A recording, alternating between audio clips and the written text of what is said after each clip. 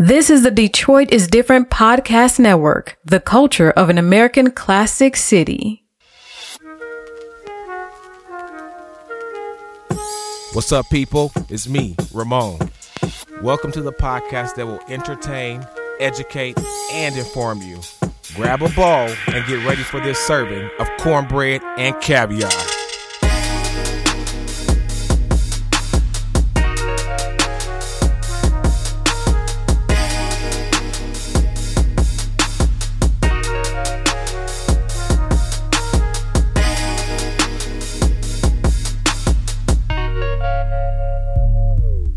So, welcome to another episode of Let Me Say This. I'm your host, Tony Kristen Walker, and today we are doing a combo podcast with one of my friends, King Ramon, who is the producer of Cornbread and Caviar. Ramon, you doing good, man?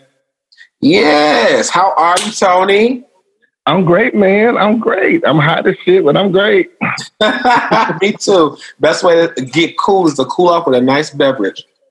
Yeah, that's how you do it. And we also have our special guest. You want to introduce yourself? Hello, everyone. My name is Carl Hatcher. Hi, that's me. So this is a joint venture between Let Me Say This and Cornbread and Caviar. Ramon, tell my audience a little bit about your show, because we're going to do this in some duality, so I'll do the same for you. So go ahead.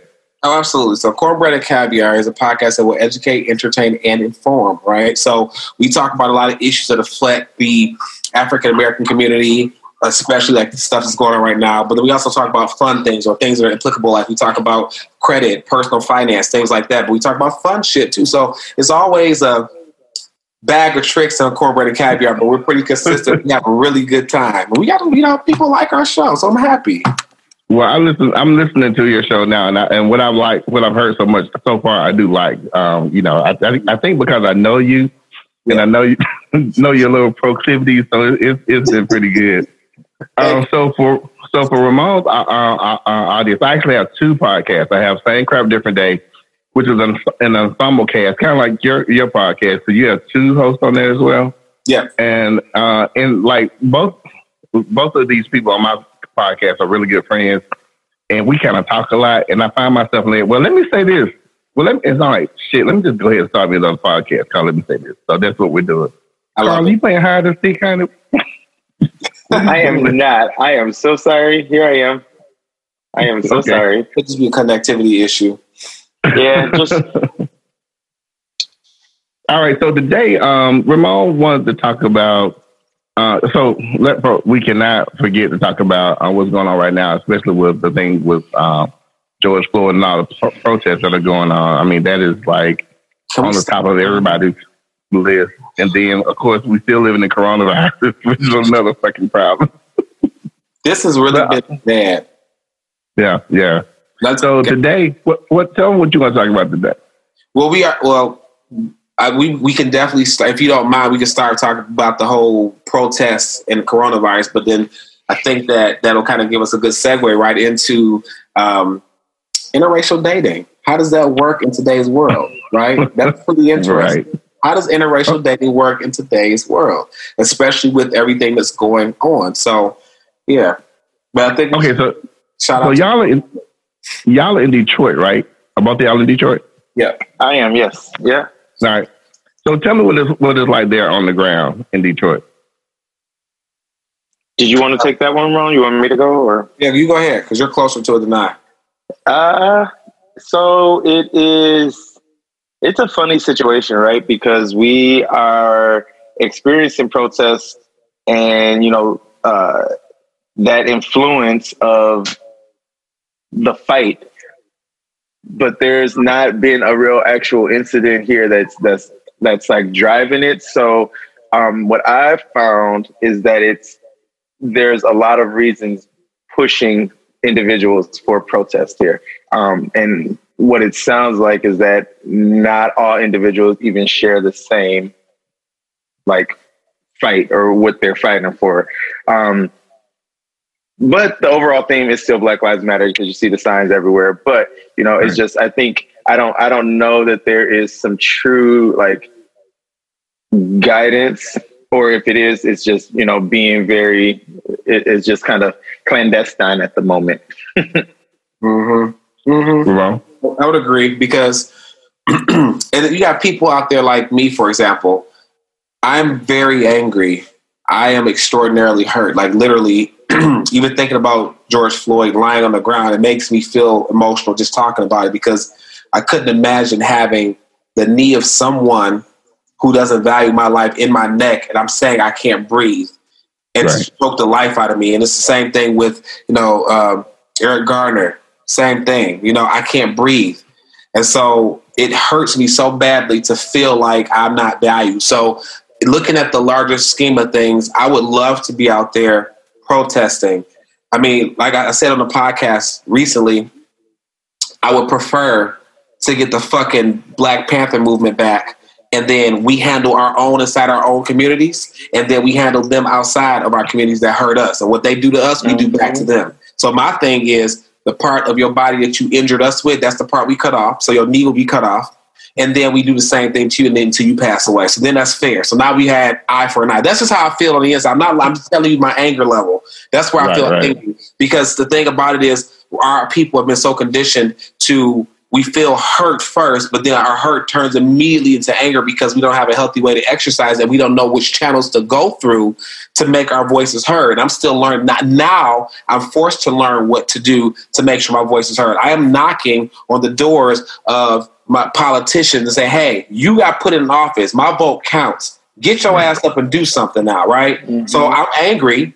And I'm trying not to protest, because I can't really go out and protest, because I could get hurt by the cops. And, you know what I'm saying, that's one thing, but that's not the biggest thing. The biggest thing is there's still coronavirus out there, and I don't want to die.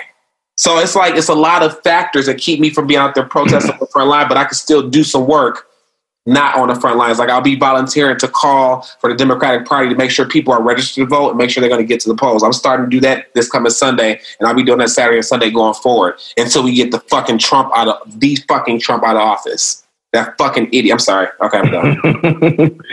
So let me ask you all this. So, Carl, how old are you, if you don't mind me asking? Just hit the big 35. So, Ramon? I called him old. I'll be 38 in November on Thanksgiving, actually. Okay, cool. So I'm like Carl reverse. So I'm 53, and so like I look at this from a different perspective than a lot of people, especially a lot of younger people. And Carl brought up something that's been kind of prescient to my thought process about who do we look to for leadership. And one of the criticisms that I have about the BLM movement is that it is decentralized. So, like, there is no real leadership. And so, like, people are doing whatever the fuck they want to do. Like, just to show you how fucked up that is, you know, BLM was started by some queer women of color and a queer man. Well, the original BLM chapter in Birmingham was homophobic as fuck. And I'm like, how the fuck do you even do this? Like, how does this make sense? Like, how are you doing this, sir, ma'am? How are you doing this? So, like, I don't like the whole decentralized movement thing. For one, there's no consistency, and it always seems like it's spouting out of anger. There's no consistent talk about this until some other shit happens. Well, let me say this: I'm not involved in it, and I don't see it. So that's one of my big issues with that. The second thing is, like, if we had some type of centralized leadership, maybe there'll be a little more consistency. Because I see all these hundreds of thousands of people marching, and I'm like, how many of you motherfuckers registered? Because if you're not registered to vote, sit your ass at home and shut the fuck up. Like, I don't want to hear what you got to say. And you know, a lot of this stuff is a lot of tactics with no strategy. And that's one thing that I think is missing. We don't have a strategy, or even, like, my original problem with BLM was there was no defined F. Like, stop killing us, that's a great start. But what are the strategies that go into stop killing us? Like, you know, so now it's getting to be a little bit more defined, but like the early movement, I was like, I don't know about this. Y'all just like y'all just bitching. But and not saying they were just bitching, because Black people were being killed, slaughtered, shot down on the streets like fucking animals, which we did not deserve. But if we're going to try to get people's attention, like, we got to have a defined list of asks, and I haven't seen that, like, talked about. I hadn't seen it written about or anything like that. It's just like, well, if they shot us, let's go fuck up some shit. And I'm okay with fucking up some shit. I really am. but I really would like to see a little bit more cohesion. I've actually heard younger Black activists criticizing the civil rights movement with Dr. King. And I'm like, first off, you're not going to criticize Dr. King. That's one thing I'm not going to allow you to do. That's right. You can think about what you want about liberalism as opposed to progressivism, but you're not going to diss Dr. King. But what they don't understand is the fact that they were very strategic. I have one of my frequent guests on Let Me Say This is a white friend of mine. She's a PhD at the University of Alabama, Birmingham, who teaches philosophy. And she was like, I hate the Rosa Parks story that we've been told. Because if you listen to the Rosa Parks story, it's this little woman, she's demure, she gets on the bus, she wants to sit down, they make her get up, and she causes this whole movement. That's not the story. She was an activist. She didn't start it. Yeah. She was recruited to do this. This was planned. Yeah, it was planned. Absolutely. Right. If you get arrested, you call so-and-so and so-and-so. We get arrested, let's go get a GoFundMe page. Like, have a fucking strategy. Yes. And so that's my negative. That's my only negative to what we're doing. But I have to say, the people who are putting their bodies on the line, people who are on the front lines marching, even the people who fucking up the shit. Yeah. I'm not a looter because they just tarnished the moon a little bit. But bust up some goddamn windows. Leave shit in there, but bust the windows out. Yeah. But we're missing that. To do it in neighborhoods that are not your own, right? If you want to make a real point, do it somewhere else. Do it in the neighborhoods that are not your own. That's the biggest thing. And you're right. I didn't realize that it wasn't centralized. That hadn't even crossed my mind. And that's a very good point that was brought up. I mean, because I didn't realize it was a decentralized situation. And now that you say that, it was built on that premise. It was built on the premise of being a decentralized movement. And I also think a little bit of self-internalized homophobia played into that. Because think about the work that we do. Think about people who are not like, it was months before, what's the guy's name with the blue vest? Z. Ray McKesson. It was months before he even said that he was gay. And even though interviews, it was like something he was like, I'm just trying to inch this out because I don't want the girls to get mad. Like, fuck the girls. I'm a Black gay man. I'm a Black proud gay man. And fuck what you think about me if I'm trying to help your Black ass, because that's another problem within our community. Our trans sisters and brothers are still being killed, and straight Black people, they don't give a fuck. They give not one fuck. That's such a great point, Tony. Like I've argued people all the time with this whole BLM, like hashtag BLM, when I know you're a proven homophobe. And it's like, if you're mad that white people, Europeans are raising racist children, you have no grounds if you're raising a homophobic child as a Black man. So like that's a huge argument. And I think that does fall in that line of having not a non-guidedness when it comes to this whole BLM. I think there was another point that I was going to make, but I forgot it. But and don't get me wrong. I think it's a great move. I think that these young people and their voices, they all need to be heard. I think we all need to be heard, but we got to do better with strategies. And there are some really good strategists who are in this movement. Like one of my friends, Ashton Woods in Houston. I mean, Ashton is brilliant when it comes to developing strategies. Like anytime I see him, I'm like, okay, he got a reason for why he's doing that. And you do this to get this, to elicit this response. But I don't see that all the time. Like our people in Birmingham are just stupid. Like they really get on my nerves. Like they really get.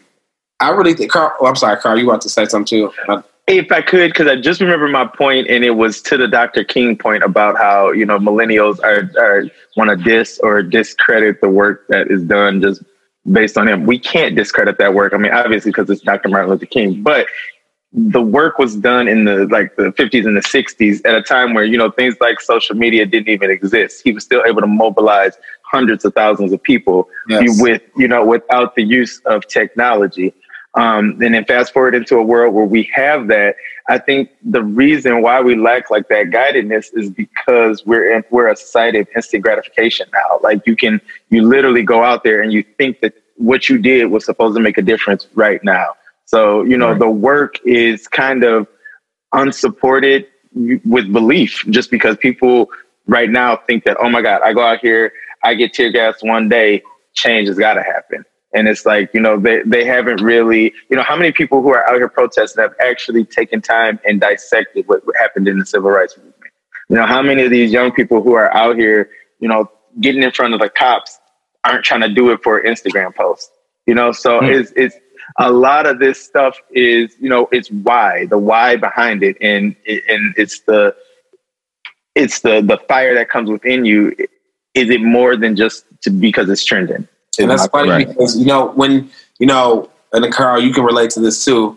I don't know if you can, Tony, but I love acting. I know Carl's an actor and I'm an actor. And I know that when you're acting, you have to have an intent behind your action. So every day we go out here, we're actors, right? So I go to work, I'm an actor. I'm acting as a transportation director. When I'm with my mom, I'm acting as a son. There's an intention behind everything I'm doing.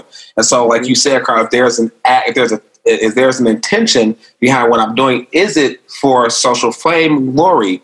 I think that the best, and not that people should be recognized, but I think that the best and most sincere actions are those that are not recognized. The things that I do in private for other people that nobody else knows about, those are the things that are most rewarding for me. But to your point earlier, Tony, is that I really would love a highly strategic think tank of African-American people who have a whole strategy, who we operate in a clandestine, covert manner, and we get shit done. Black Lives Matter could be the overarching thing, be as disorganized, as homophobic as it wants to be, but this group of people, we mobilize in secret to get shit done. And we have a strategy behind it. That's the kind of shit I'm looking for. Because again, I'm serious. I want to see some big change. And I know that we have to operate in a certain way. We can operate within the system strategically, and we can operate outside of the system, however they want us to do it. If you want to meet us here operating this way, then we'll get it done this way. But this way is going to be a little more rough for you. So let's operate this way. I would really love a clandestine organization. You know what I'm saying? You got one. I'm working on one. So I'll see you Thursday. Clear your schedule. Be the change you want to see. Be the change. We'll see you Thursday then. Clear that schedule. I can't because I have to host Brother to Brother. What time? I host Brother to Brother at 8:00. If you haven't been, this will be during the day. Oh yeah, no, I have been. That was early. We talk to the people who will be watching this podcast. Oh, got it. We're advertising, right? We're advertising. We're advertising. And I'll be at work during the day, but you know, I'm acting as a transportation director during the day. But still, you can bring it later. We'll talk. We'll talk offline, but we'll try to get you. You heard it here first. He's free on Thursday, or he wants to do something. I don't mind doing something. I want to do something that makes sense, like Tony said, makes sense and makes strategy so we can get stuff done. And honestly, I'll be completely transparent, Tony. I had no idea, and Carl, I had no idea that Rosa Parks was set in motion there with a strategy. I just thought this one down the butt, like you said, story that they saw. I didn't know, and there were teenagers who had been arrested and killed long before that for doing the exact same thing she did. There was a young lady before her by the name of Claudette Colvin. You know, because I'm from Alabama, like I'm in Birmingham, Alabama. So like there was a young lady before her named Claudette Colvin, and they were so strategic in the way that they were trying to elicit sympathy from the people who were oppressing them. Claudette Colvin had a baby. I don't know if she was married at the time, but she was also darker skinned than Rosa. Rosa was a fair skinned black woman.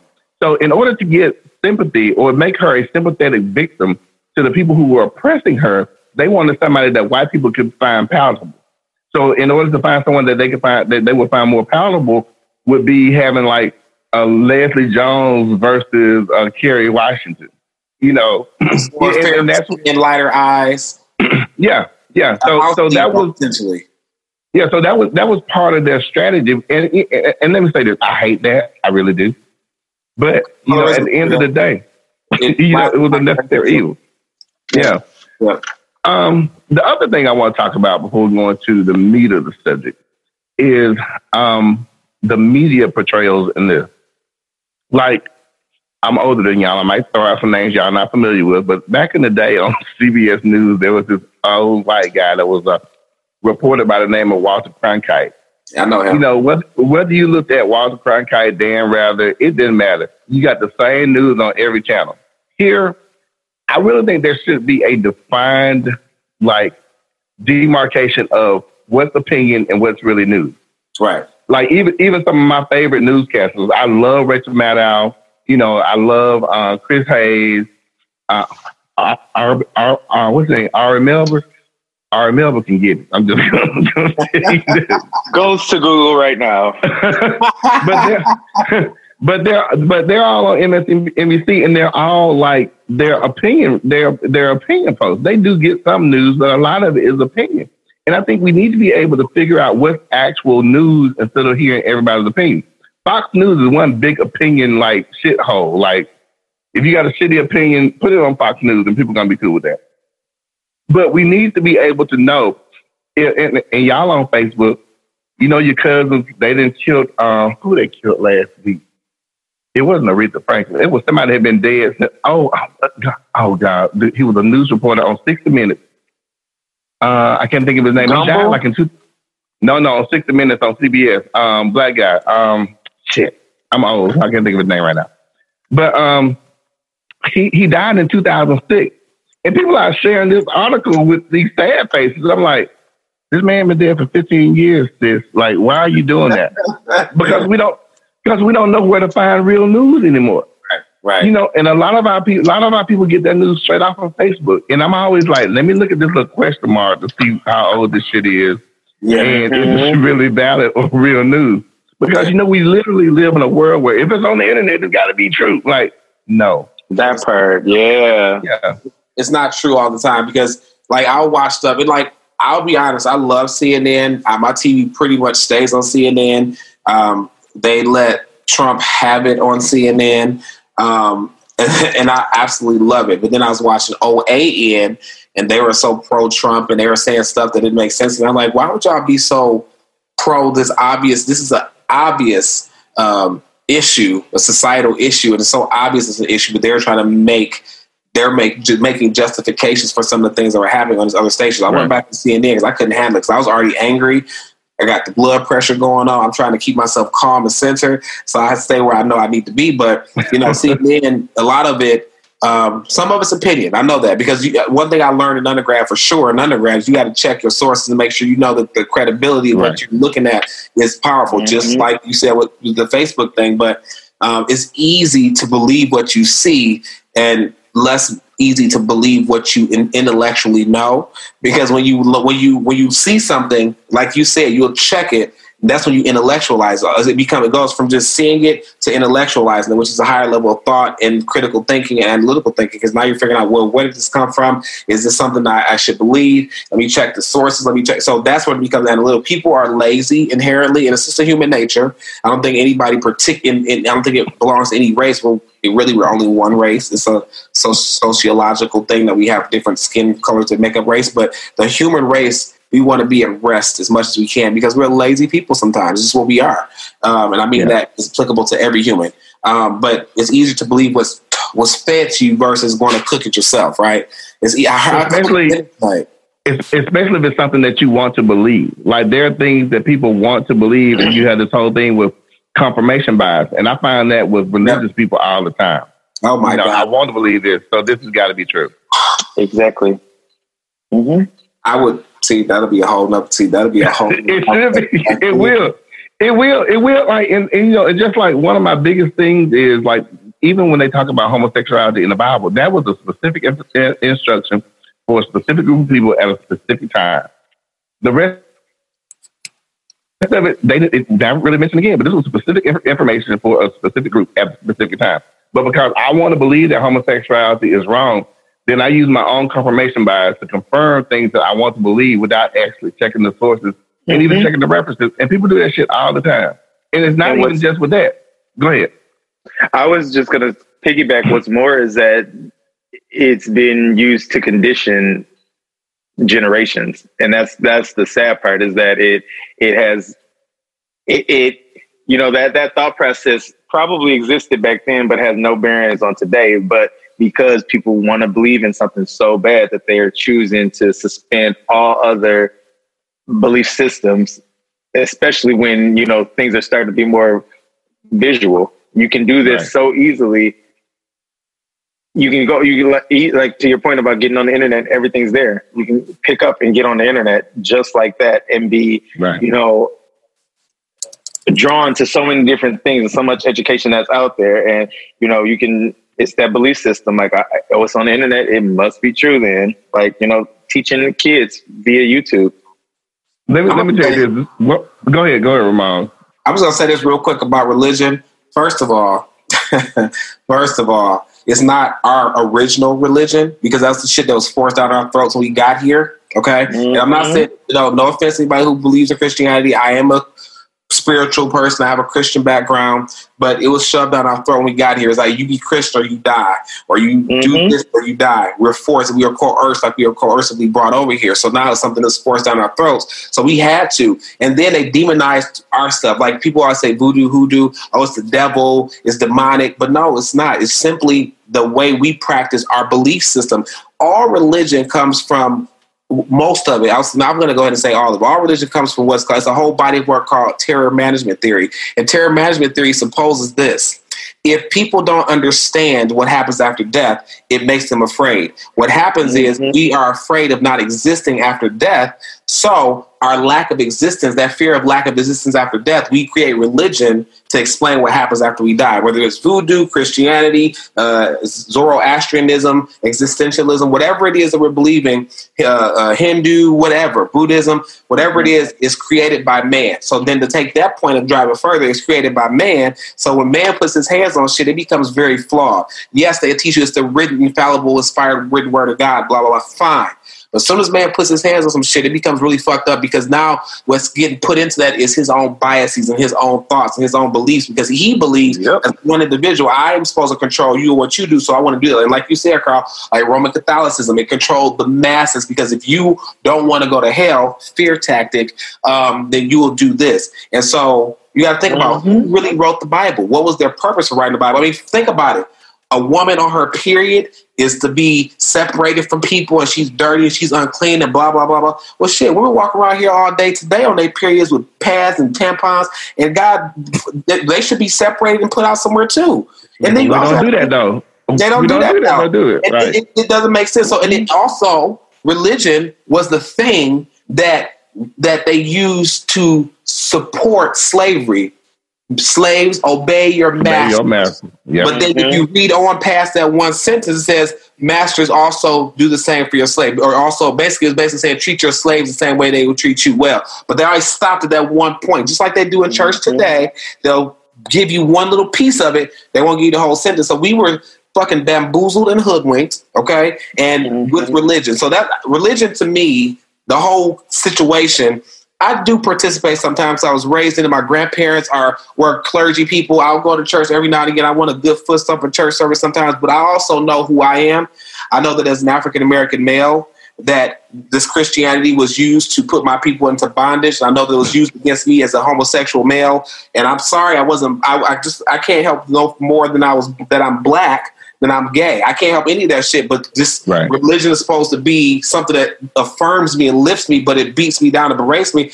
I'm not big on religion. I'm sorry. I'm spiritual. I do believe in the creator, but religion can kiss my ass. No apologies here. Right. None needed. We need to have another podcast on religion, because we could rip about that all day. Two things I want to say before we move on. I'm glad you, what's your degree in? Mine is psychology. So you mentioned the terror management theory. Let me tell you something. I didn't know what it was called. And mine actually takes it just a little bit further. And this is just something that I've always realized. Anytime man has not been able to explain something, he's always given it some type of supernatural power. We didn't know why the sun came through the sky. So that was Apollo. We didn't know why, we saw our reflection in the water. That was Narcissus. We didn't know why we heard echoes. That was Echo. So we always get... And the only thing that we haven't figured out is why we're here. So in order to give some type of grounding to that, then I'm a Christian. I think we came up with religion because we don't know why. That's the only thing we have. We figured out just about every fucking thing in the universe except for why we're here. So, that goes into that as well. The other thing I was going to say, and then I want to move on to the main topic, is the fact that I think Carl was talking about, damn it, I should have wrote it down. Damn it. Okay, we'll just go to the next topic. I might think of it. Sorry, I went on a red tirade. No, but religion is something that's very near and dear to me. Like for like 4 or 5 years, I didn't even go to church. I was like, fuck church. Like, because church hurt me. And I'm not talking about that whole quote church hurt, but I was raised in the church. I was a worker in the church. Me too. Like choir, usher board, technology, the whole thing. Armor bearer, the best armor bearer you ever seen. Pastor to each service he going to, I beat him there. Okay. I'm here, pastor, right up front, waiting for you to preach. I'm here to serve you. And then it's about him and less about God, because now you really worshiping the pastor. Well, that's what we have to understand. I'm sorry, Tony. No, go ahead. I was just going to say religion, the term of it is just the perpetuality of it all, the religious act of going to church every Sunday. You can do anything religiously. You can go to the gym religiously. But I've always wondered about why that word is connected to this, because it's not religious at all. I mean, it's religious to pray to a God, absolutely. But to say that what embodies my thought process and all this stuff, I have to call it religion. No, that was creation. That was a creative. I thought about what I was going to say. When we talk about, so it's a little harder for people when their own confirmation bias has told them that being gay is a sin. But there are some other things that we do, and not even on a sin, it's just not biblically sound. So like, I hate when you go to a funeral and the preacher's like, well, you know, Aunt Bessie, she's in heaven now in God's bosom. No, she's not. She's in that box. She's going in the ground, because the Bible says that we will sleep until Jesus comes back. That's so again. That's Bible. We say shit to make ourselves feel good. But every time I'm at a funeral and I hear, and your grandma gonna be with the Lord. No, grandma's in that box, sir. Like, she's right there. She don't look right, but she's in that box. Like, that's what she is. To be absent from the body, she don't look right. With the Lord. No, you're in that box, Grandma. That's where you are, sis. You're in that box. They shall sleep until he returns. The dead shall sleep, and they will rise to glorified bodies, and blah blah blah. That's what you're taught in religion. There's a movie that if you got, I think it's on Netflix. It might be on Netflix or Hulu, but there's a movie called The Invention of Lying, starring Ricky Gervais from The Office. Find it and watch it. I'm going to take it. Okay. The Invention of Lying. The Invention of Lying. It's about this like alternate universe where people they can't lie. So everything you say is the truth.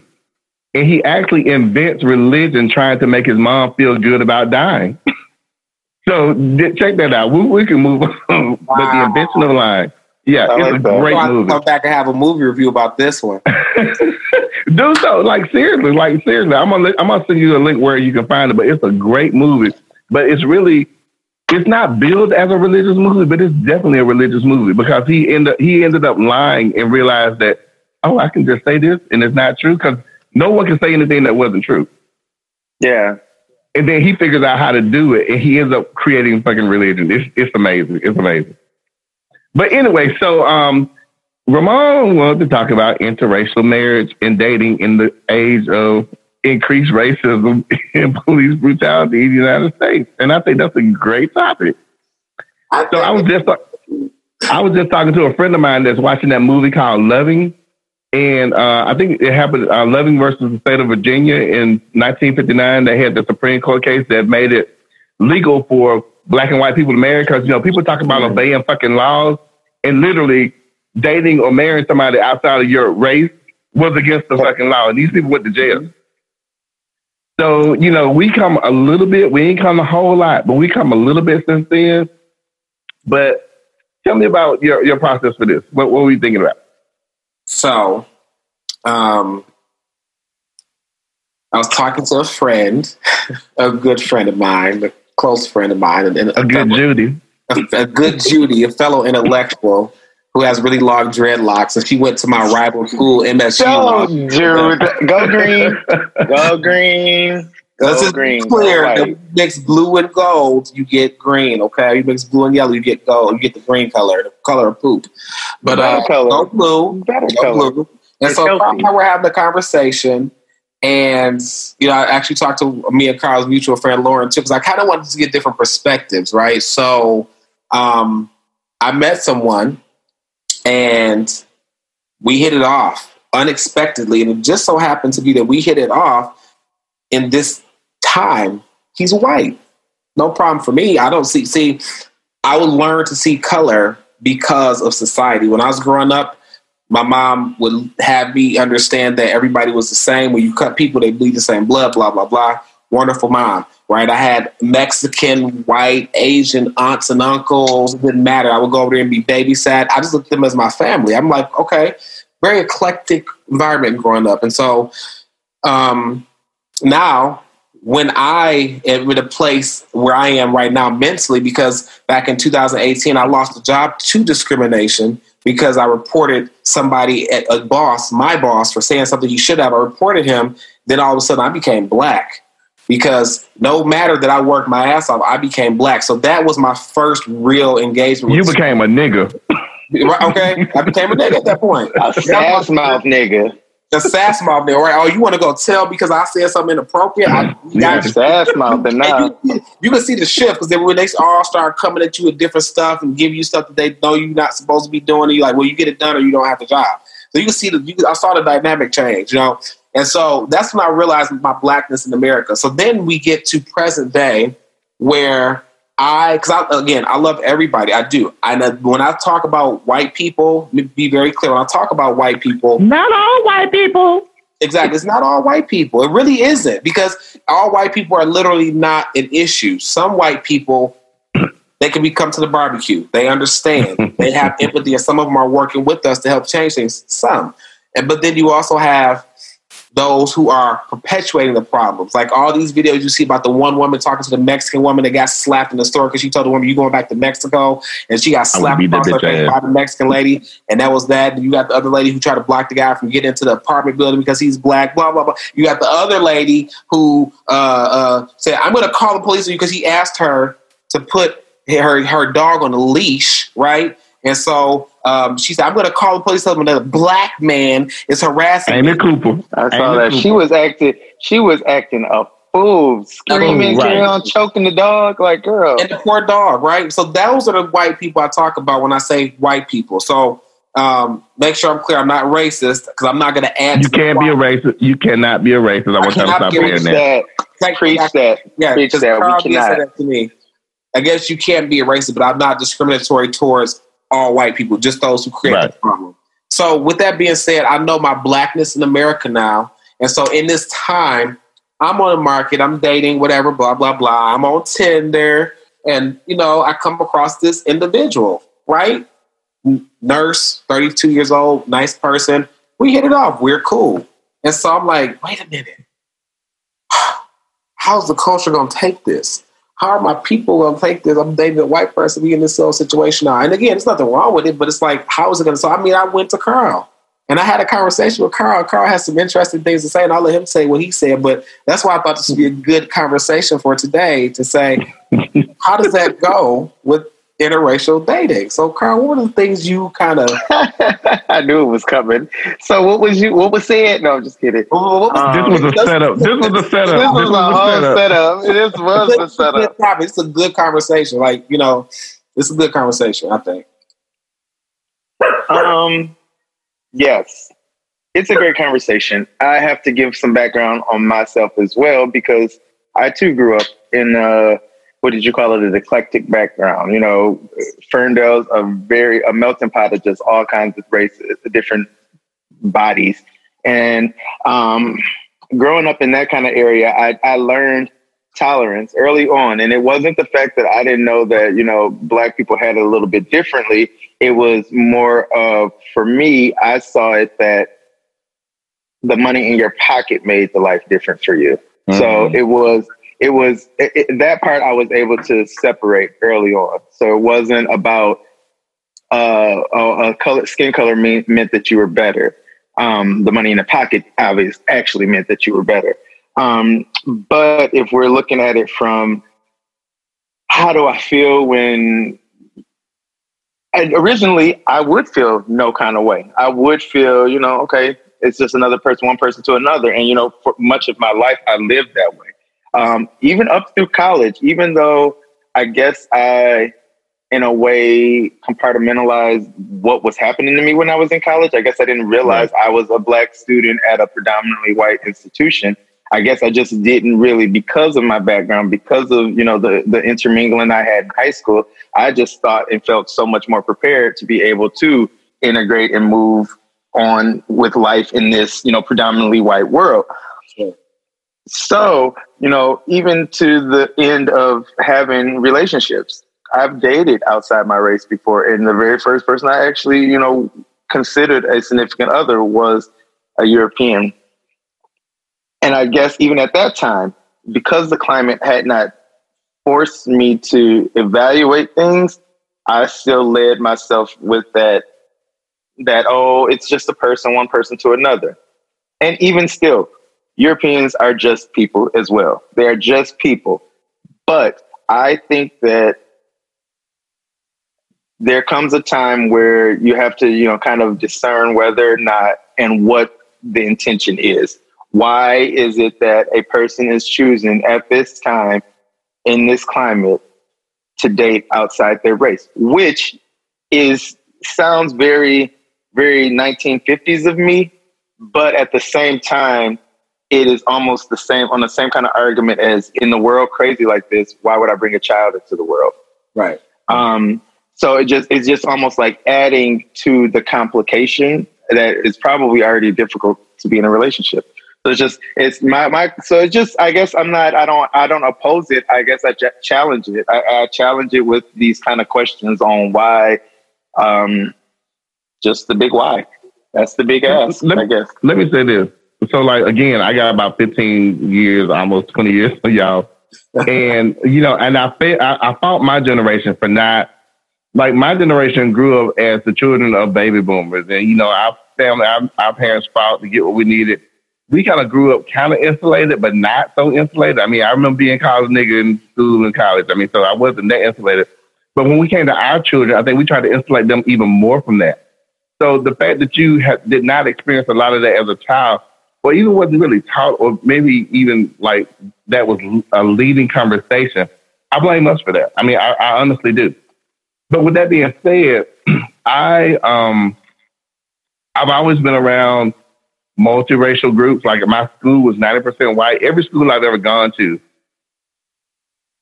was 90% white. My high school was, my elementary school was, I went to Auburn University. That motherfucker was 96% white.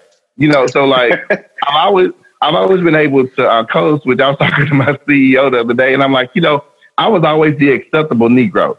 Because, I be like, hey, what y'all doing there? I'm sorry, that's not quite right. I'm like, when I have my glasses on saying COVID-19 instead of coronavirus. So, I've always been able to do that.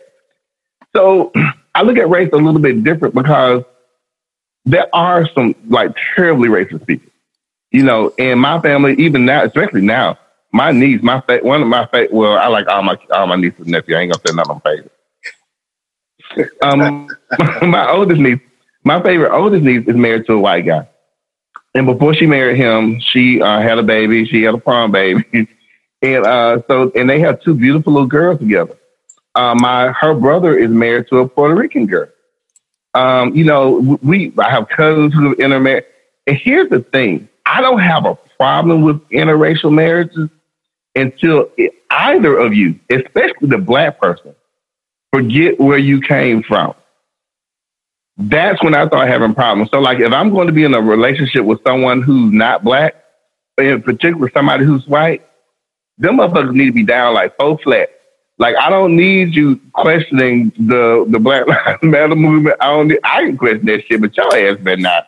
I don't need you questioning police brutality. I don't need you questioning civil rights. I need you to be down on the floor, ready to fight.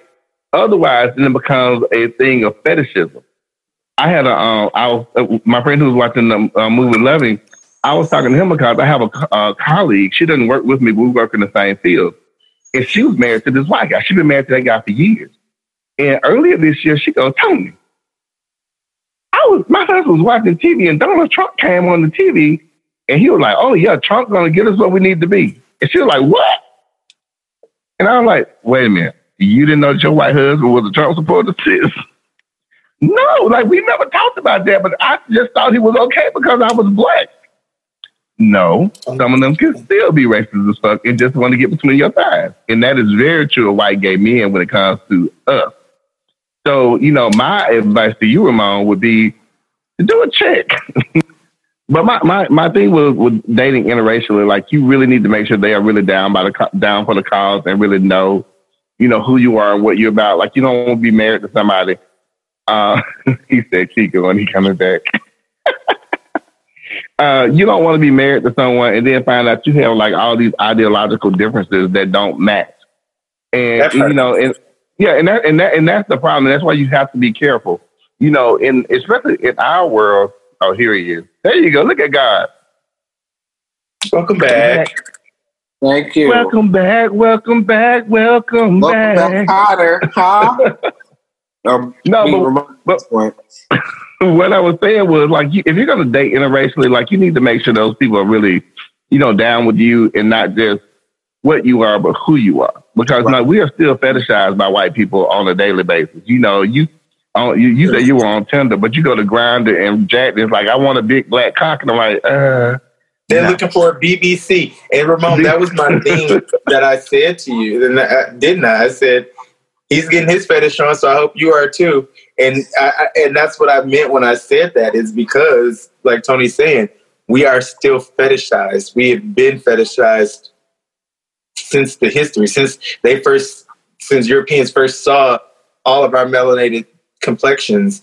And let's talk about it, the Mandingos, they saw all of that and they just were like, whoa, look at God, because like we were. And that's literally where it came from. Like, I'm not gonna disagree that I'm a Mandingo, because I am. I'm not gonna disagree. But we weren't talking about that. We were not talking about that. So, but go ahead.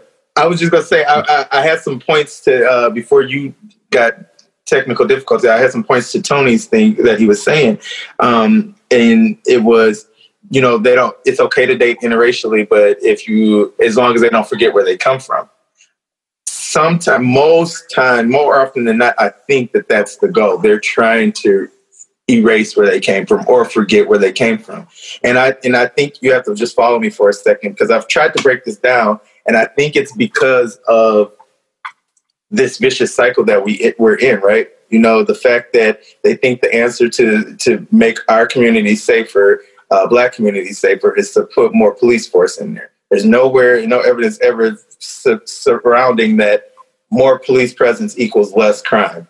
Doesn't happen. But what it does do is take these men away from their fathers, making these homes fatherless. Seeing a mother struggle from a Black male perspective, you know, the goal is always wanting to have, you know, someone or look for a woman that's like your mother. But when you see this woman constantly struggling, constantly just doing things to survive and not necessarily painting that lovey-dovey, you know, image in your head, you know, you're starting to look to someone who does do that. You know, it's all a conditionalized thing. So, you know, when these men go out into these corporate worlds and they are in these settings where they see that their counterparts are European women, you know, their idea is like, oh, maybe I grab a European wife, and then that way I'm still just as compatible. I'm still just as competitive with, you know, my male white counterparts. So I just think a lot of that was one point. And there was another point. We said that there are some white people or some Europeans that feel like that there's some level of Black palatability. So like they can tolerate some Black people, but they couldn't tolerate all. They could tolerate those that look like me. They could tolerate, you know, those who speak like Ramon. They can tolerate things like that, but they couldn't tolerate, you know, my cousin that grew up on the East Side, Mac and Bewick. Like they wouldn't be able to tolerate that kind of Black person. So that's where my question has come from. Let me say this: they're like, especially in the South. Like, I don't know if it's this bad up north, but in the South, it's even worse, because not only do you have white people who fetishize Black people, but you have Black people who do the opposite. Like, there are a lot of clubs down here, and even back in my sexually free days, like you go to like a bathhouse or something. I love the way you put that. Would this be the 70s, Tony? It was the early 2000s, truth be told. But you know how I'm very transparent about my bullshit. But you know, like you go to like a bathhouse or even a club, and you try to talk to a Black guy, and immediately you realize that he ain't trying to talk to nobody else Black. He only dates white guys. And then the white guys, and like you said, Carl, the white guys only date certain types of Black guys. and it's almost like an unspoken language. Mm-hmm. And so, Ramon, I would bring him around some of your blackity black friends to see how he works with that situation. Because if he's uncomfortable in that situation, then you do have a problem. But I really feel like if he's okay with you and the wholeness of you, then it might be. I'm not against interracial dating. I'm against people being fetishized. I'm against people being used and objectified. That's my problem, and it happens so much with us. Yeah. Go ahead, Carl. No, I'm just saying the same. I agree 100%. I think that, if you have to explain why your mother wraps her hair at night, or if you have to do things like explain... Has he touched your hair yet? Yeah, like shit like that. Like if you have to go through that explanation, that means that person didn't do enough research on what they were getting involved in. And that goes to this bigger point of, the whole, all my white friends are reaching out to me. How are you doing in this time? Are you okay? Blah, blah, blah. Don't do this. You need to be having a difficult conversation with your white counterparts. You need to be asking them what the hell is going on. Why are we doing this to black people? Don't ask your own. If you can count your black friends, I've always said that too. If you can count your black friends, then that means you got work to do as well. Because there's black people in this world. So it's like, how are you living your life and just not making friends with any of them? So, all valid points for a certain group of European Americans. I get that. So, here's my perspective. He has grown up around predominantly black folks. He grew up in an area that there is all black folks. So, that's the culture he is accustomed to. I mean, he has his own culture too, but he's accustomed to black folk. This is all he pretty much knows. In terms of, it's so much y'all said. I'm trying to remember everything. I took some notes, but I'm trying to unpack everything I said. Okay, let me just start with this. And if I forget something, if y'all can throw it back out so I can respond to it. But let's talk about forgetting where people come from. I have no intention of forgetting where I came from. My mother moved us out to the northern suburbs of Detroit when I was 7 to get away from some of our own people who were putting us in danger, because I think we can all agree that our people will kill us, or they will rob from us, they will steal from us. We do that to each other. So I'm not comfortable around that element. No, agreed. He's not comfortable around that element. But hold on, I want you to acknowledge the fact that crimes are usually crimes of proximity. So like, and I think that's one thing I don't like when people move to suburbs, because you can still have a crime committed against you, and the person may not look like you, but crimes are always like because of proximity. They're always the worst crimes in the suburbs. That's why they chop people up and bury them under houses. That's a stereotype. Let me say this. When living where I came from, before we moved to Southfield, for example, which is the northern suburb of Detroit, the things that happened in where we came from, which was Highland Park, my mom's car was stolen. People in the neighborhood were robbed. There were killings. There was a lot of bad stuff that happened. Now, I'm not saying crime can't happen anywhere, but I am saying there are less likelihoods based on where you live.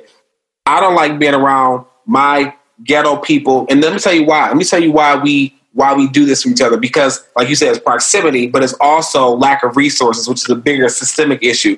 We don't have the resources necessary to get what we want to get. And so we see somebody else getting on the come up, so we want to be able to come up too, so we'll take it from them, make ourselves feel good, because society has made us as a whole feel like shit. And we can see that happening today. But the people that I know, because I know my culture, and I can identify, because I got some of my family, I can identify people that I know I don't want to be around because I feel like you're a threat to my existence, my being, my happiness. So if he feels that same way, like, well, I don't feel comfortable around these people because they're behaving in a certain way, I don't feel comfortable with it either. I don't think that's a bad thing. And it's not me forgetting where I came from. And if I took him around some of my blackly people, which I could, and I probably will, but I don't want him to be uncomfortable, but I don't want to be uncomfortable either. I don't want to deal with the shit either. So I don't think it's a bad thing. I don't think that any of us in this Zoom, especially you, Carl, being who you are, I don't think you might like a good old ratchet town sometimes, but when you go home, you're in a part of Detroit that's really nice and upscale. Okay, I don't see you living on Mac and B with yourself, right? So no, never would. Exactly. So it's not about, oh, he's white, and if he can't handle all of us, then he can't handle you because he doesn't accept you. No, that's not true. Because I know that I don't want to handle all of us. We all don't want to handle all of us. None of us do. So that's just that. So I don't want to forget where I came from, but I do want to not be where my people are that are doing some dumb stuff. Go ahead, Tony. Let me say this. That is actually like another conversation that we need to have. Because, I mean, I get why people move to the suburbs. I honestly do. But going back to something that Carl said earlier when he was talking about his background and where he was from, he said that he thought that the differences was not because of race, but because of money. And we also have to, but also we have to acknowledge that poverty is because of race. Like, because of, the fact that when FHA loans first came out, 90% of them went to white people. The fact that redlining existed. So even if you had the money, you still had to live in the ghetto.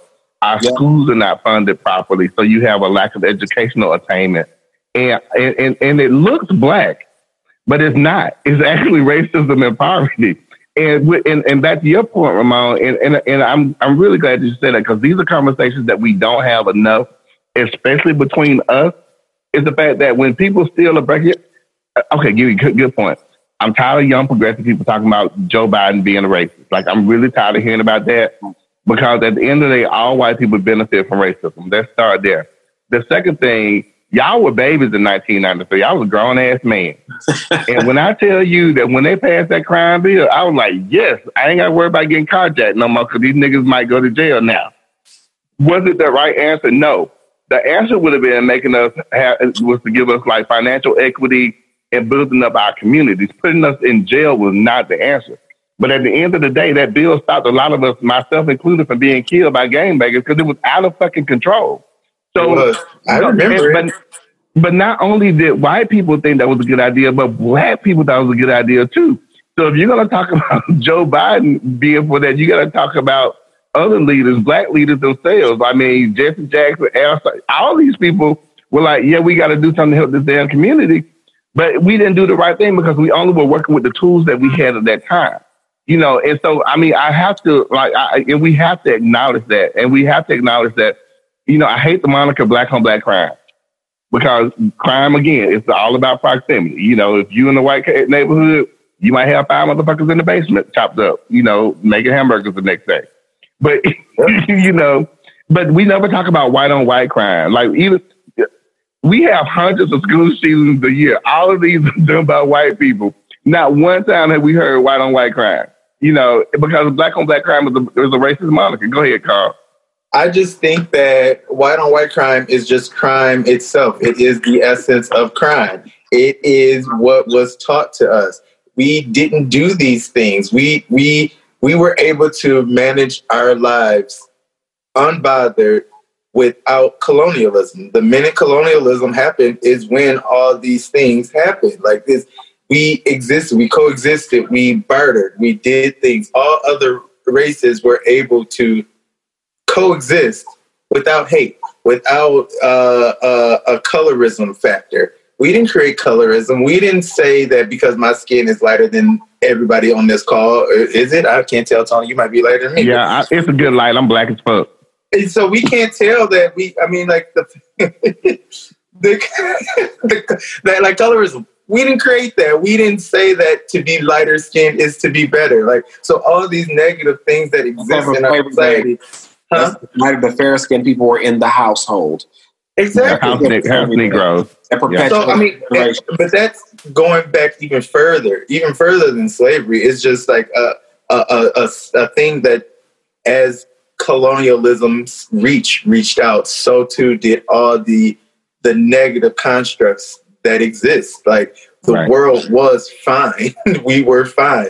But somebody was without them. Yeah. Somebody was greedy. And the thing, just to piggyback on what you just said, Carl, since I stopped reading it for a couple of weeks, but I'm in the process of reading Dr. Joyce DeGruy's book called Post-Traumatic Slave Disorder.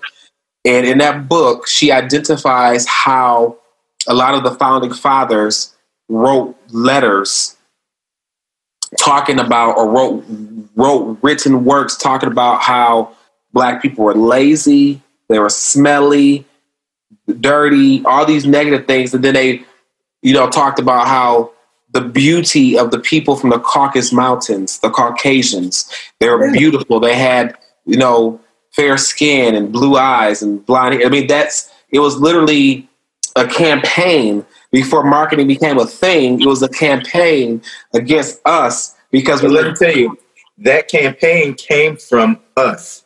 And this is going to get deeper than this call even allows, and I understand. So give me a second, but I have to stand on this soapbox.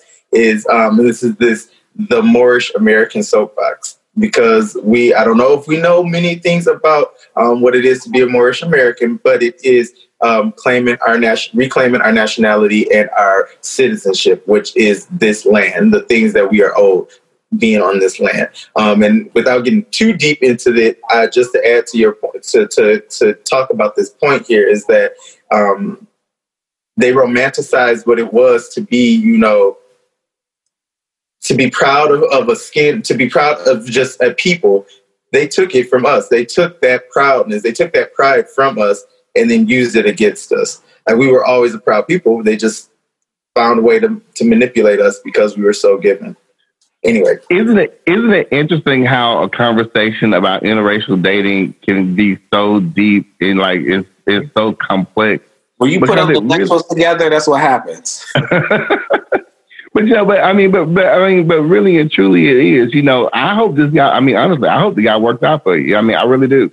But you have to know where he's from and what his intentions are. Another thing you mentioned, and this is something that bothers me. And I know that language is something that's taught. So, I hate when people say you talk white because you cross T's and dot I's and shit. But that's just what was spoken in my house. And it bothers me sometimes when you hear white people talk. And if you don't turn around and look at them, you might for a minute think they might be highbrow black. And it's like, why are you talking like that? But it's a function of where they're from. And that used to really, really bother me. It doesn't bother me as much now. But if I hear a white person talking like one of my cousins from the hood, I'm looking at them like, you trying too hard, sis. Like, why are you doing all this? That's not how you talk. What if that individual literally just grew up in that environment? What if they were adopted by a black family? Oh, that again, language is taught. You learn language by listening and repetition. So the things you do here, you're going to emulate them. So I totally get that. But I just hope that and just see where it goes. Because the other thing is, we meet people 3 days later, we talking about fucking relationships. Get a life. That's what I'm saying. Yes, it's hard. I don't do that fast moving stuff. I'm very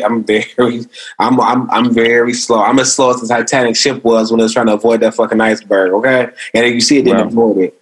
I'm very slow with it because I want to understand. I want to unpack some things. And we've had conversations about our differences. You know what I'm saying? He is very frustrated about what's happening to black folks. He's, because again, that's what he grew up around. That's what he knows. He's frustrated about it.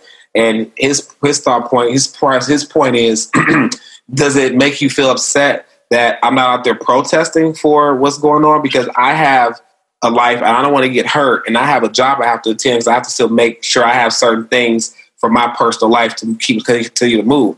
I understand that because I do too. And I talked about that earlier on the call. I would love to be out there protesting, but there's COVID-19. I could get hurt too, and I still have a life I have to lead. So, but I'm doing stuff behind the scenes. I'm doing, volunteering for the Democratic Party, whatever. So whatever you could do, even if it's just being supportive and being able to talk about it and be open, I think that, to me, that's fine. I don't need you to overreact to try to prove that you are not racist. Just be you. And if being you is not enough for me, then I understand. Me being me is not enough for you, then we don't have to do this. But I don't want you to overreact because that's annoying as fuck. I'm just wondering, Ramon. Excuse me. I'm just wondering, in that moment when he said that he was asking if you were mad that he was not protesting, can I ask if you challenged him on what it is that he wants to do to help? Because I think that's a bigger conversation there as well, especially when it comes to using a privilege that he might not even recognize that he has, but still does to have it. So I did not. And so And let me just, that's a good thing. That's actually a good thing, because here's the other thing that you don't. I'll give a case in point today. I got so tired of the black folks today making fun of the senators with the Kente Cloth stoles on. I mean, I saw somebody, oh, this is pandering at its best. No, bitch, they trying to show you some damn support, and this is not enough. You know, like sometimes as black people, like sometimes shit just is never enough for us. Yeah, I wasn't offended. There are some Nigerians who look at my black ass with this fucking dashiki on, like, that motherfucker ain't from Africa. He's culturally appropriating. I've had conversations with some of my Nigerian friends, and they hate when black people from America wear their shit. Well, they asked us what part of selling us out to Americans, okay? Let's be clear about that. Some of our people sold us to the slave masters and got rid of us. Let's be clear about that. So, my point is, when you talk about pandering and cultural appropriation, like, I was very proud, honestly, to see Nancy Pelosi and her Kente Cloth. So, like, I got a little misty. Like, wait a minute, what? I'm about to Google this right now. Nancy Pelosi in a Kente Cloth. Now the whole fucking Senate in Kente Cloth bent down on their knee, and niggas mad. Wait, when is that? When did that happen? I'm gonna need y'all to watch MSNBC and not CNN. I am behind. I am way behind. Look at this. See, I didn't even see this earlier, and it's on CNN. It popped up right on CNN. I didn't see it yet. But I mean, people are mad. People are mad about that. So, like, when your old ass can't get back up off that floor. but people are mad about that. I'm like, y'all just need to go somewhere and shut the fuck up. Like, I did not have a problem with that, and that's just me personally. If you got a problem with it, that's fine. But I didn't have a problem with it. But like with your friend, like what is he expected to do? You know, my whole thing with white people and their privilege, I tell people all the time, we all walk in some layer or level of privilege. Like, I walk in straight male privilege all the time. You know, I walk in male privilege all the time. You know, but that ain't got shit on white male privilege, but it does have a lot on female privilege and queer privilege all the time. So, like, I tell people all the time, I don't want you to give up your privilege for real. Just use that shit for good. Like, talk to your racist ass grandma and say, Nina, that's what I'm saying. Yeah, that's all I meant when I said that. When I said that, it's like, yeah, I mean, them wearing these kente cloths mean a little bit of something. It's a show of demonstration, but is the conversation over? Like, the conversation is not over. Like, when they're sitting down at dinner with their racist ass 80-year-old auntie, are they being like, sorry, Aunt June, you really shouldn't be thinking about them that. Niggas made me win it. Yeah, like, exactly. Like, don't go back and be like, oh no, it was just like a ploy. Like, don't turn the conversation off, is what I'm saying. And if you're gonna do it true and true. When you see somebody acting a fucking fool, when you see one of these Karens out here, stop them. Like, I'm waiting for the day. Don't fetishize the movement. Like, don't fetishize the movement. Karen is getting mushed in her fucking head if I see her around here. Also, see, that's what Karen covered, because I was wondering, because he sent me a video and he said I was laughing my ass off at Karen, and I was like, I saw the video, and that was the one I talked about earlier, where it was the Mexican lady slapped the dog shit out of this white lady. He called her Karen. Yeah. I was like, oh, you know her? He's like, no. She just looks like Karen is a movement. You need to get on Karen's Go Wild. I get it. Oh, but he was like, he sent me this video, and he was like, this bitch deserved every slap. He's like, this bitch deserved this slap. And he's like, y'all be getting me out of jail. Y'all will be getting my ass out of jail. My foot was still in her ass. Because he was in her face talking about something. You're going back to Mexico. So I'm like, whoa. But you know what I'm saying? Like, I am in the process of getting to know somebody, and I want the natural course of getting to know each other to occur. I don't believe, I'm confident he's not a racist person. I do believe that he has some sympathy for it. I don't know his level of engagement, because he's in school and he works as a nurse. He's got a life that he's leading, and I completely understand he's exposed to risk every day at work with COVID-19, because he's in the fucking hospital with COVID-19. So, you know what I'm saying? And I get it. And he doesn't want to be hurt on the front line, because that's just nice. Everybody's not a frontline soldier. That's not what everybody's saying. So, hell, I ain't been out there. I ain't been out there. I mean, I'm having. So I don't think that I'm a fetish for him. I don't think that, he doesn't, I've never heard him compare anything that his people go through to my people to try to minimize or whatever. I've never heard anything like that. He's just a person to me. And I don't think he's given, nor will he give me a reason to believe. I don't think he will give me a reason to think otherwise. He's just a person leading. He's like, I'm leading my life too. I drive an hour to work, I drive an hour back home, whatever. I don't, you know what I'm saying? If I asked him to do something, if he could do it, I believe he would do it.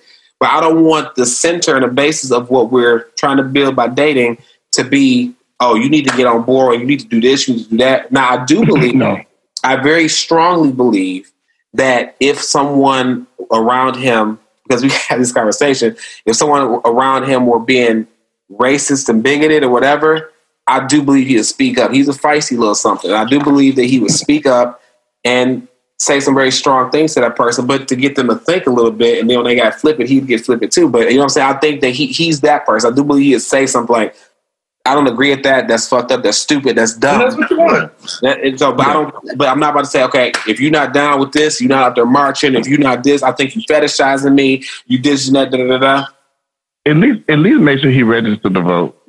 Oh, absolutely, absolutely. Absolutely. And if he, you know, say, I had to ask him, I was like, you know, do you support Donald Trump? He said, fuck no. You know what I'm saying? I'm like, okay, well, you good. Okay. You know what I'm saying? So, I mean, it's just, I think it gets kind of challenging because, like, my other friend, she mentioned, she's like, you know, with what's going on, it just looks fucked up that you're dating a white person. I'm like, I don't think so. I don't agree with that. I don't think that either. Yeah, I don't agree with that. And I was like, well, I understand why some people could think that, but I don't personally think that. But I understand why some people could think that because it's kind of like, you know, it's like that fine line. Like with all this going on, and you want to, and it's not. You know what I'm saying? Like again, it's not for me. I know it's not about me trying to forget where I came from because I'm very rooted in where I came from. I'm very much me, and me is a black gay dude. So it's, you know what I'm saying? It's really, it just so happened that this individual, right, caught my attention and is giving me an energy that I needed and I wanted for a long time. Ramon, let me say this though, and I guess we had an hour and 13 minutes, and we can like make our way to the end. But you know, that's just like even with the election of President Obama. Like I got really tired of black people talking about, you know, we did this with it. We had 13% of the population, and probably like 5% of us vote. There's no way that Barack Hussein Obama could have been president of these United States without white people. Without white people, yeah. Yeah, and I'm not trying to give them too much credit, but I mean, like, literally, you know, sometimes, I mean, I love all my allies. I love my straight friends who appreciate and support me as I am. I love my white friends who appreciate me and support me as I am. There are some black people I don't fuck with because they're homophobes. And there are some white people I don't fuck with because they're racist. So, you know, like, when we all use generalized terms, if I say white people, this black, I'm not talking about all of them. I'm just talking about the ones that are problematic, that fit the descriptor that I said. And I think people need, and sometimes if that makes you feel uncomfortable, you need to sit in that discomfort for a minute.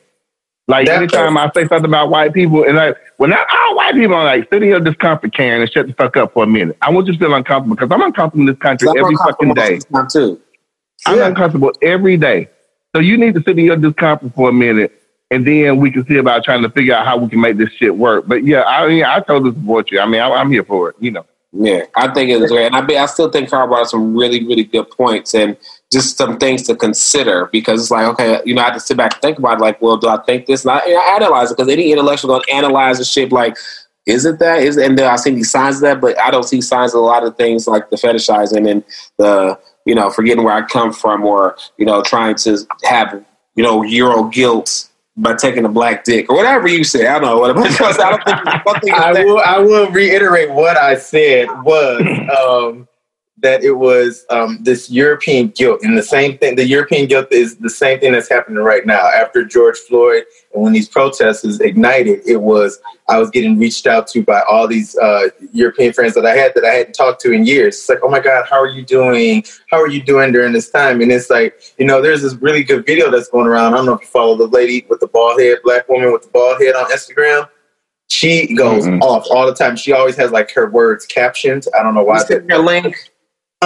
You send her a link. I'll send you a link. Yeah. But it was, I guess, over this girl. I guess it was a response to this girl, Haley, young little white girl who I guess had posted on Instagram about how she was arguing at the dinner table with her family about why Black Lives Matter.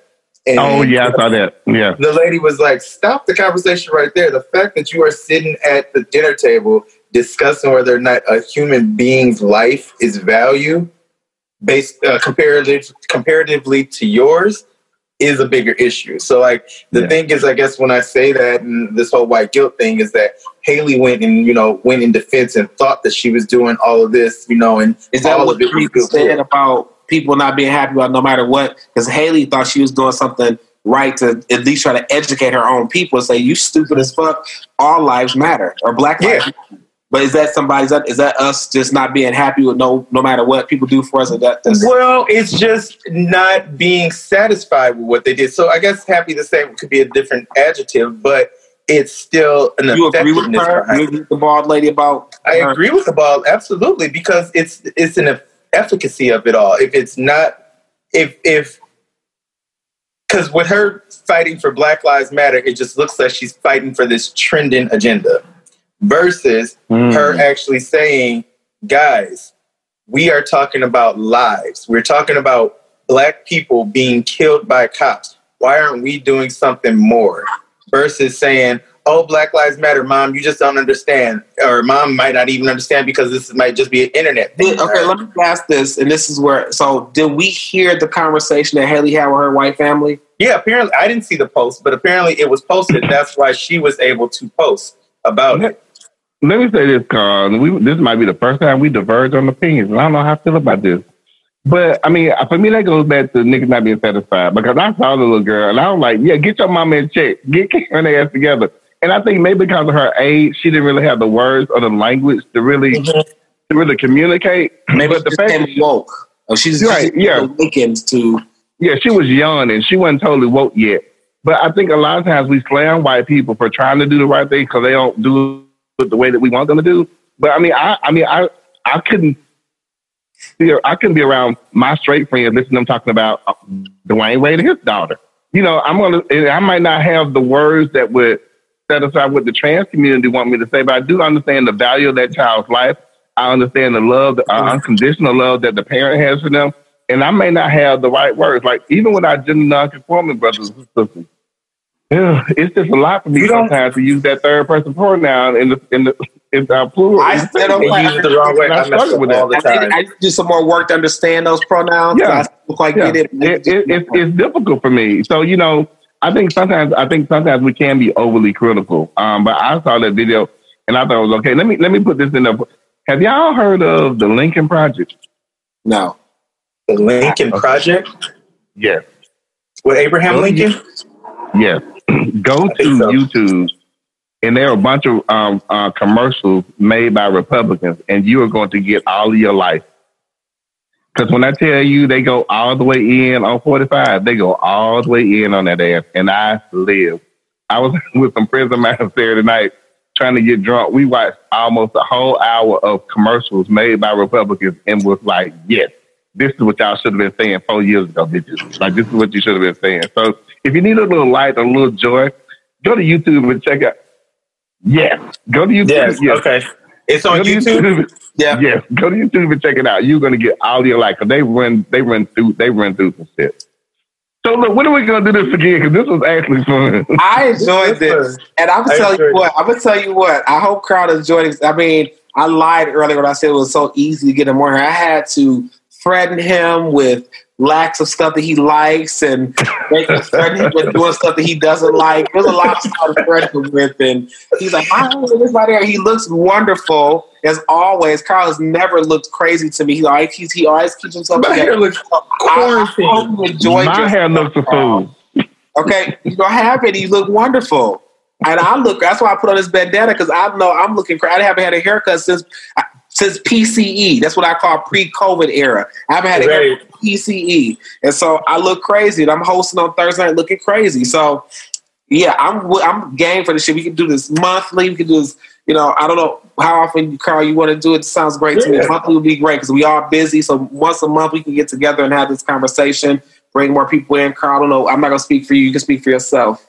Well, I was just going to say, I would love to do this. I mean, I'm doing lots of these things lately. And I mean, I'm sure all of us are doing a lot of these things lately. And it's motivating, it's reinvigorating.